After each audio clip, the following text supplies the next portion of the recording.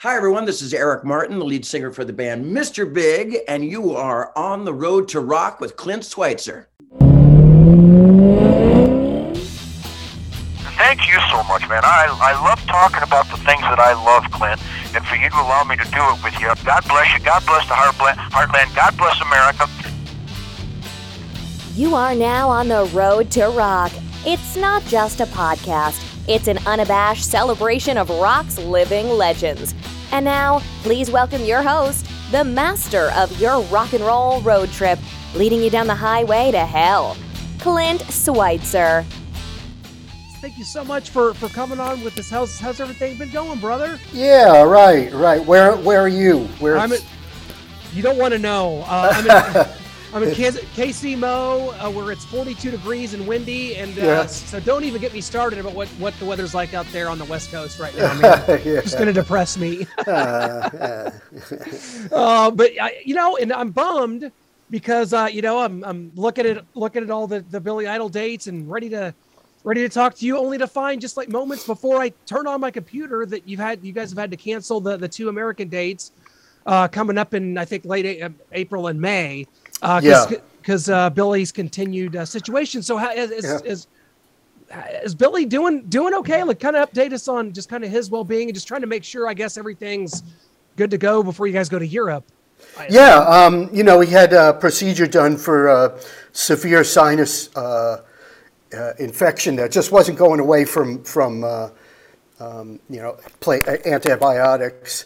And it's taken longer. And obviously, as a singer, anything to do with your breathing is really crucial. So he needs time to heal up, and so that's really what's going on. And he just needs a bit of time to heal up. And we were originally scheduled to do the Journey tour, and it just wasn't going to happen. So we just said, you know what, let's cancel the dates, give him the time to heal up, and without the pressure of, oh God, I've got this date coming up, right? And we'll come back. We'll swing back around at some point and hit those cities and everything. But we're still scheduled for Europe, and then we go down to South America. Yeah, which is incredible. That's going to be great. And like you said, the Journey tour, that would have been awesome. You guys have done some just tremendous tours over the last several years as the bands. I mean, you guys just continue to be such a steadying force in rock and roll. You're going to be going out in Europe for a lot of days with the Go-Go's. Yeah. What a cool lineup that is. That's, what a year not to be European for myself. Yeah. I've known Kathy, the bass player, since, God, it's got to be like 83 or so. So I'm sure there'll be some cool dinners happening, some reminiscing, if we can remember. That's sometimes the fun of it is you don't remember to start over. And for you guys, I mean, this is 40 years. I mean, in July, I think July 16th is the 40th anniversary of the first album. So do you kind of anticipate doing some kind of special? I mean, I know a lot of bands love to just play the whole album front to back. I don't know if you guys have ever tackled that, but doing something special for the 40th anniversary there? I mean, there's a remaster of the album being put together with quite a bit of bonus stuff that even I was surprised to see surface some recordings and stuff. So there'll be a great package to celebrate the 40th anniversary of that record. And we've never done one of those, as you said, front to back. And I've seen bands do that. And even for me, there's always some hit that gets there's some hit song that doesn't get played or something, or we really like to go back and pull some obscure things or covers or things like that, rather than just do a front to back record, and especially with that record, because what do you sacrifice? Some things from Rebel Yell or Whiplash Smile or some newer things that we're working on. So I don't anticipate we'll do a complete album thing. Yeah, I think albums front to back, it sounds good on paper and it's kind of a cool novelty, but I think I decided it wasn't for me, Steve, when I saw Motley Crue playing Time for Change on their Dr. Feelgood anniversary. I was like, you know what? Maybe we don't need to do every song from an album. Yeah, I mean, if you're a super fan and you've seen that band That's true. numerous times, let's say 12 times or so, then you're going to be like, yeah, I've seen them do all the other stuff. I'm cool with doing, with them doing a front to back album thing. But for the average concert goer, I think, you got to play the songs that they know. And for us, we really, we try and put as much new material as possible in there, because that's what keeps us, our juices flowing. One of my favorite things you guys did as far tour wise was, God, it's hard to think back. It's been, I guess, 3 years. My mind gets muddy for some reason, Steve. These last few years have just sort of all been a blur, unfortunately. But it was 3 years ago. You guys did a run of several dates with Bryan Adams, which was awesome. Right. Saw the show in Detroit.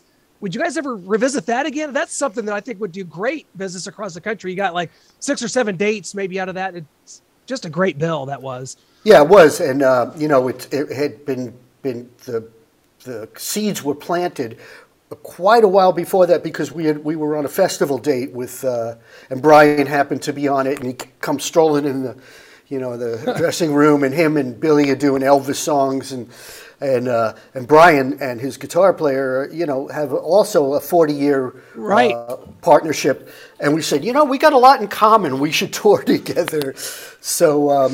And it was great. It was a great audience that I think was, obviously grew up with those tunes in the same era, obviously the 80s, and I think it was a really great evening, and a lot of camaraderie. And man, is he good.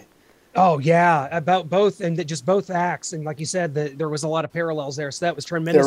There are, yeah. But for you guys coming up, of course, you are working on a follow-up EP to the Roadside EP, as I understand it. So, kind of just give us an update. What's going on there? The Roadside EP was something that kind of came out, and man, it was like it took the rock world by storm. Critics, fans, all on board. Thought it was great. So, what are you kind of working on for this follow-up? What can we kind of expect coming up here on that?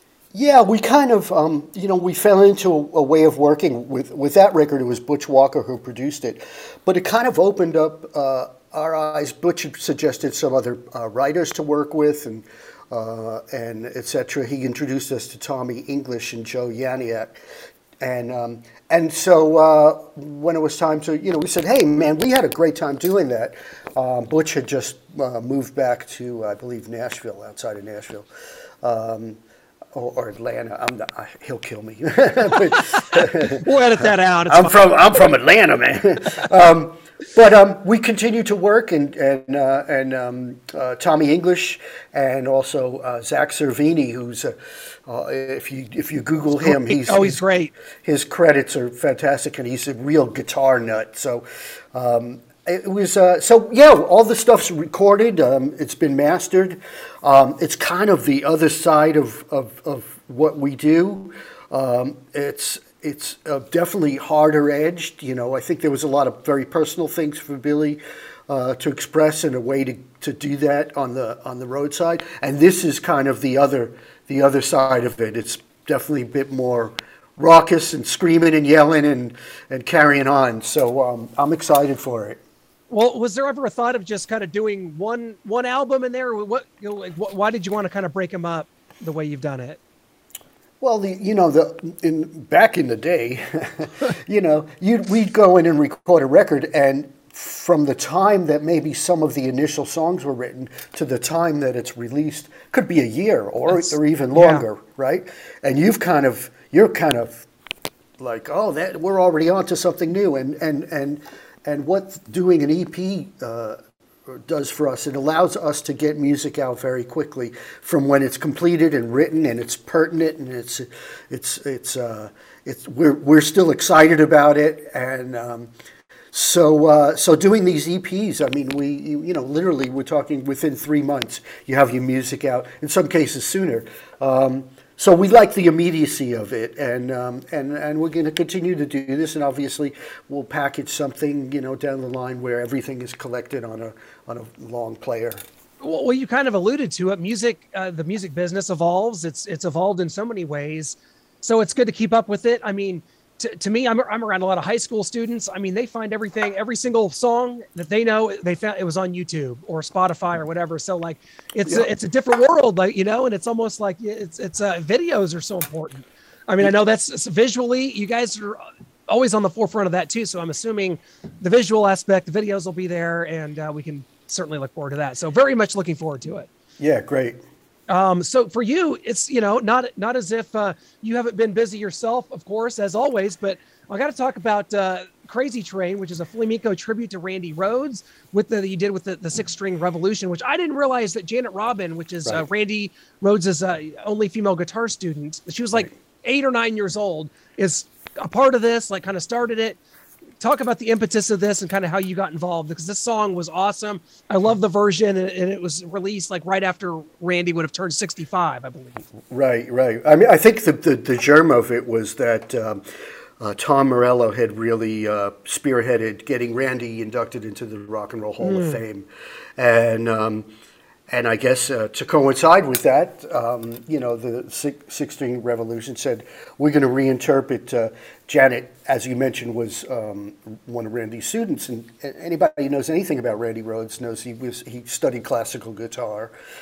Even I remember reading that while he was out on tour with Ozzy, he'd go to seek out classical guitar teachers so he could continue to study.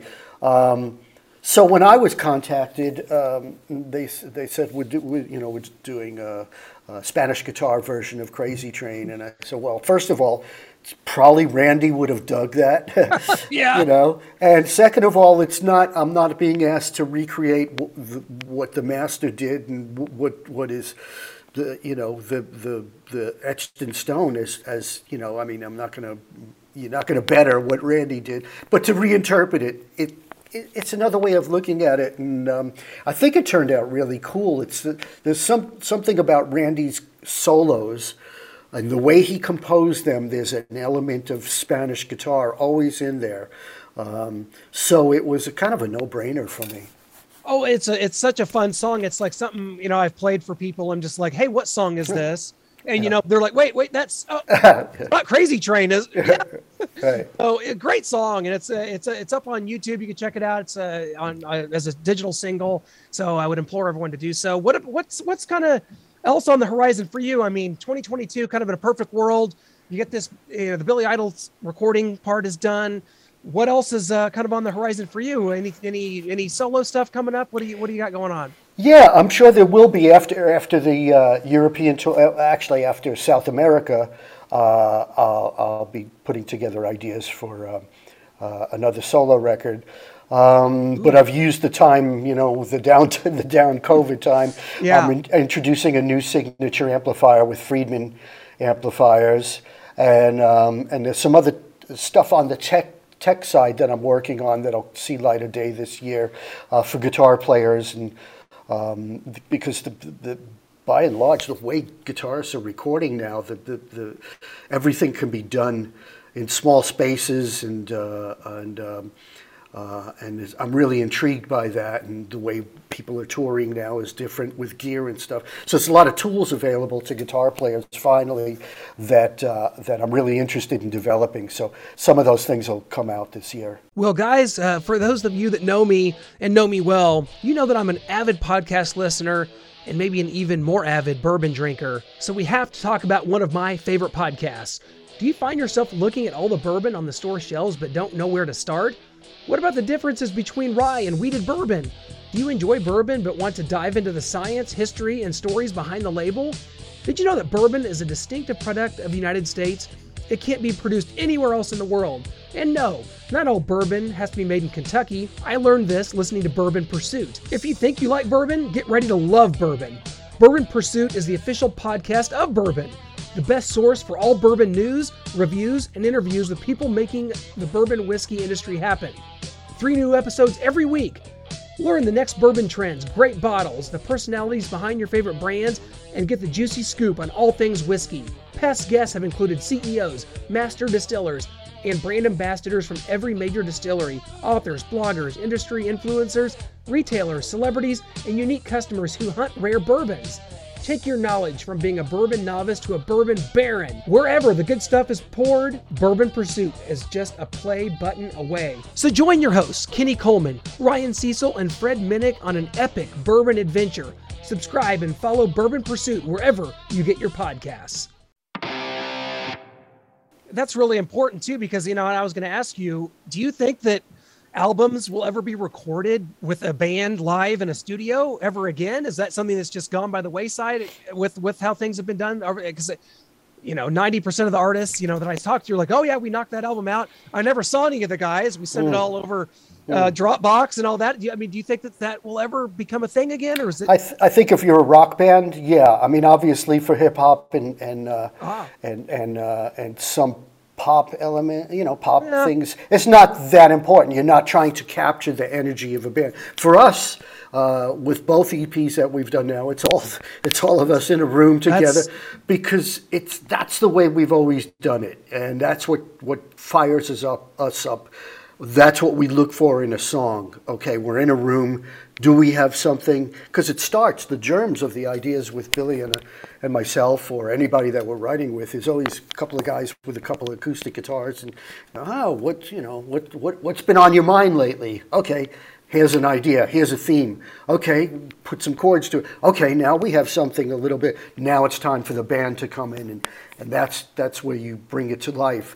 So that will always be for us the way we do it. I know, and it sounds so old school, yet it's just the way you know, so many rock bands, you know, that's just, you know, the way that you record albums. I mean, it's just so strange the way things. I think out of necessity, because of COVID, that people are flying files, and certainly there's nothing wrong with that. But if you are a band, you're gonna want to hang out with your mates and stuff. You know, we actually like our band members. Yeah. Maybe that's the rarity here. Maybe that's what we've tapped into. Well, Steve, I asked you about this, and I was looking at it. I think it was like 4 years ago. I had you on. I just kind of casually asked you, like, hey, there's a new Top Gun movie. Have you done anything with the theme or whatever? Well, it's now coming out. And I something tells me your answer is going to be the same as it was 4 years ago, which is that you've never been approached, heard nothing about it. But that theme, As God Is My Witness, is in the trailer. It's a more of a version, but I assume they never reached out. Nothing. No, I met with Harold Faltermeyer, who's the writer, the composer, and I gave him my blessings to pull whatever he needs from the original multi-track. The last thing I would want to go in and do is recreate something that I won a Grammy for. Okay, right. I'm gonna do it even better this time. You know, but that maybe my guitar tracks are put into a different context or whatever. Basically just said, Harold, use whatever you need for it. But I'll be surprised as anyone to see what's used and what may not be used. Yeah, it's kind of like there's been kind of like the trailer kind of shows just like how trailers do. They give you that little rip. And there's something about those chords, when you hear them together, it elicits maybe a response that I can't link to any other piece of music. I don't know what it is. Maybe it's because, I'm 38, so Top Gun came out when I was very young. And I just kind of remember being a very small child seeing that. Maybe I have an association with it that I don't with other things. But that right there, that you talk about winning a Grammy for that. I mean, how important, how amazing. And the fact that when you still, in a Billy Idol show, could whip out part of that in your solo, people's eyes light up every time. It's like it's just this infection. Yeah, I mean, it's when as an artist, I mean, I've been doing this long enough to have this happen a couple of times, and something that you're involved in becomes part of the pop culture. And certainly Top Gun is a movie which is so ingrained in the 80s culture, not only the movie, but the soundtrack spawned so many hits for so many bands, and that theme, I mean, Harold Faltermeyer is genius at doing that, and all credit goes to him for capturing that, and he did that with Beverly Hills Cop, and that's what he's great at. But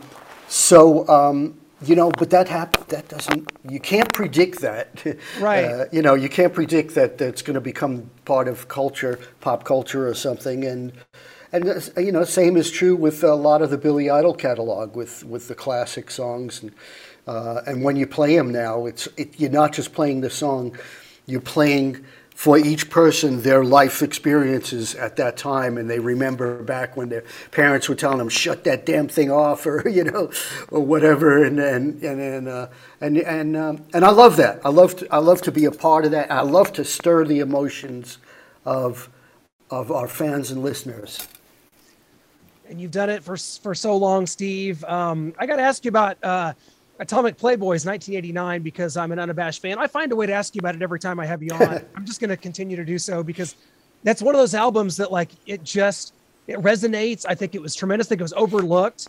When you go back to that, do you feel like that you would ever even revisit that kind of a style of an album? You've done Flamenco a Go-Go. You've done so many different types of things. Your playing is just so tremendous and respected, but would you ever kind of revisit that kind of style, that over the top, just pop sound? Like it was so good. I'm just yeah, no, thank you. I appreciate that. Well, what surprised me is about 3.5 years ago, I think, maybe 4 now. I did a solo tour in Europe, and that's right. And I performed some of the material from Atomic Playboys, just because I like the tunes, you know, and the band that I had together was shit hot, and I thought, well, these guys are going to really play it. And the response from the audience really took me by surprise. Would you like to see me revisit it? Clearly, I only think about it every time we talk. I'm like, Atomic Playboys. Remember Perry McCarty, 1989? I think so. I mean, I don't necessarily be the same cast of characters, but right. as you mentioned, to do something maybe in that style, that full out. It's incredible that, you know, the title of that band came from 1950s footage of the U.S. was performing atomic nuclear testing, and they accused the scientists of being atomic playboys, and they were saying, we're not just, you know, we're willy-nilly throwing, detonating bombs, and here we are, 2022, and all I see on the news is the threat of nuclear war. It hasn't changed. So some of the themes that I touched on that record are still with us, and maybe it's time to revisit that, kind of setting. Yeah, we probably have to change the name, given the parlance of our time. I don't know that would fly, just because anything could be thrown out these days. You can't say boy or girl at Disneyland. I've just learned. Oh, really? Oh. Yeah. So, that's, but come on, but songs like Power of Suggestion, that was totally like a complete mind blow. That was off kilter from the tone. So which, I almost forgot about, it's been so long, I forgot about some of the songs, and I happened to turn the channel on, and Ace Ventura came on. Yeah, exactly. I go, oh, I know that's from Atomic Playboys, and even for me, it's perspective. Looking back at it, it's I like the tunes. I enjoy playing them, as I said on my solo thing, and never say never. So. I thought they should have used Pet the Hot Kitty, but it was still great. Before we let you go, Steve, I got to ask you because, I'm someone, I'm 38. So like I kind of come in, later on, I'm born in 84. So all these bands that I revere. And wow. Okay. Gotcha. I'm this young guy. You wouldn't know it by my hair. If I could have your hair, man, I'd sign up for it, and I would take the 20 plus years of age. But it's a pain in the ass. No, looks great. You look great, by the way.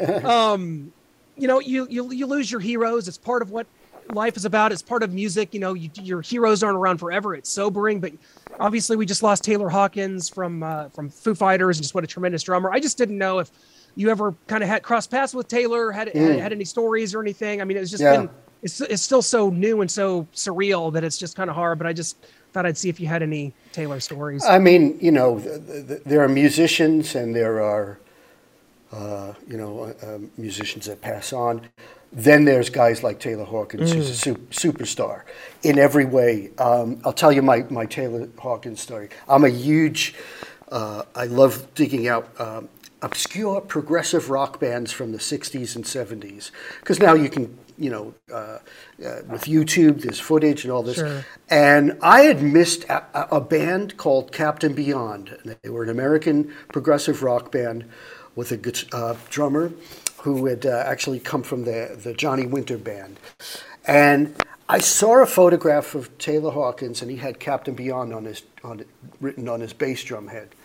And I went, what's Captain Beyond? What's that? And I got the record and I was floored. How did I miss this? And if anyone wants to hear an incredible, absolutely incredible, especially it's obvious why Taylor would have liked it. The drummer is incredible. And so when I met Taylor, I said, we had a mutual friend, obviously, and some of the musicians, Dave Navarro and Chris Chaney, who I've worked with. And I said, I have to thank you because you turned me on to Captain Beyond. Well, that opened the whole thing of him loving Yes and Genesis and being a prog head like me. And then all we did from, we're backstage at a festival, and all we're doing is trying to outwit each other on obscure progressive rock bands. And I love that. The sweetest guy, and I mean, I'm sure, everybody has been saying that, but the guy really had a light and an exuberance for music. It seemed he had never forgotten to be a fan of the music. And if Dave Grohl's gonna have a drummer, the guy's gonna be just exceptional. And Taylor, it's my friends who are much closer to him than I are really having a hard time with it because he was that friggin' special. He and he worked with everybody. If you look at all the musicians that he's worked with, because he really loved playing with his heroes, So really tough one, man. Really, really tough one. We've lost a number of musicians, and some that I didn't know, but I knew the music, like Gary Brooker from Procol Harum. I grew up on those songs and everything, and it means something to me. But it's not like how this hit home. I mean, and it's, think about just something simple, not saying simple, but like what Billy's going through. It's like, you got to take care of your health. You age, you get older, you got to take care of it. I think a lot of musicians, maybe you could speak to this, just you're out touring, you're writing, it's a crazy 365 kind of a deal to just go, I need to go schedule a doctor's appointment, or I need to go check on this. Like, I think, professional wrestlers, athletes kind of go through this, and maybe some awareness needs to be raised for that. I mean, the scariest part for me is that all the guys, I'll be 63, and, a lot of the guys in my age bracket, we're kind of the elder statesmen now, and who's going to pick up the mantle? It's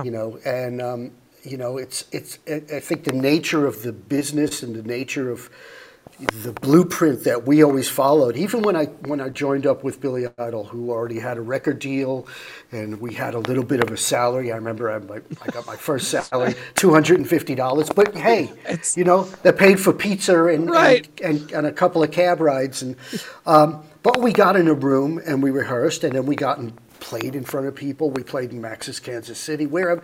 And that was the way that we did it. And that is the way that you become a great band, is to just get out and do it.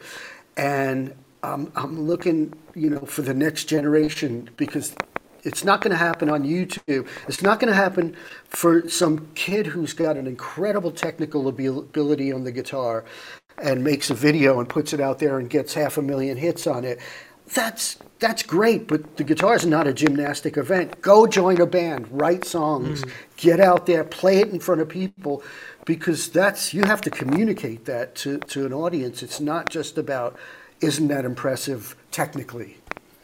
That's extremely well said, and I completely agree. And I always have hope, because rock and roll is in my blood. I always have hope. There's always musicians, there's always bands that I feel like that can come out to the forefront. There's some out there now. But, you mentioned Genesis. They just played their last show like the other night. And I'm like, I love Phil Collins because he could be self-deprecating at times. Like, he's obviously, his health has been failing him. He's had problems, and he's just like, you know what? I got through this. He did a solo tour called I'm Not Dead Yet. Yeah, right. This tour, Last Domino. And it's like, man, Genesis is a band I got into kind of later, because I was like, prog wasn't really in my number. I even kind of ignored Rush in my early days. Steve, don't kill me. But man, that stuff has grown on me so much. Genesis has become one of my favorite bands of all time, and now the last domino has fallen for Banks, Collins, and Rutherford. So there you go. Kind of speaks to your point, where these moments are fleeting. Well, Yeah, I mean, obviously, for those that don't know, Phil's had health issues, has to sit down, can't play drums. What I'm interested in is what his son Nick is going to do now. Yeah, because his son sat in for drums, and the clips that I've seen. Unfortunately, I didn't get to see them on this tour, but his son's an incredible drummer.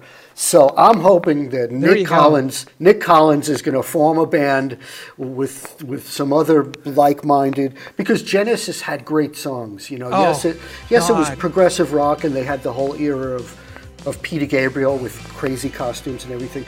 But at the heart of it, they were great songwriters, and I think if you're adventurous musically, you have to remember to play stuff. You have to include melody in it.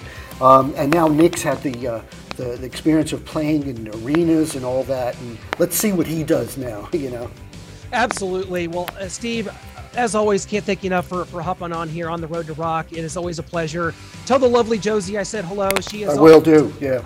She's the best, man. Yeah. Great. She's awesome.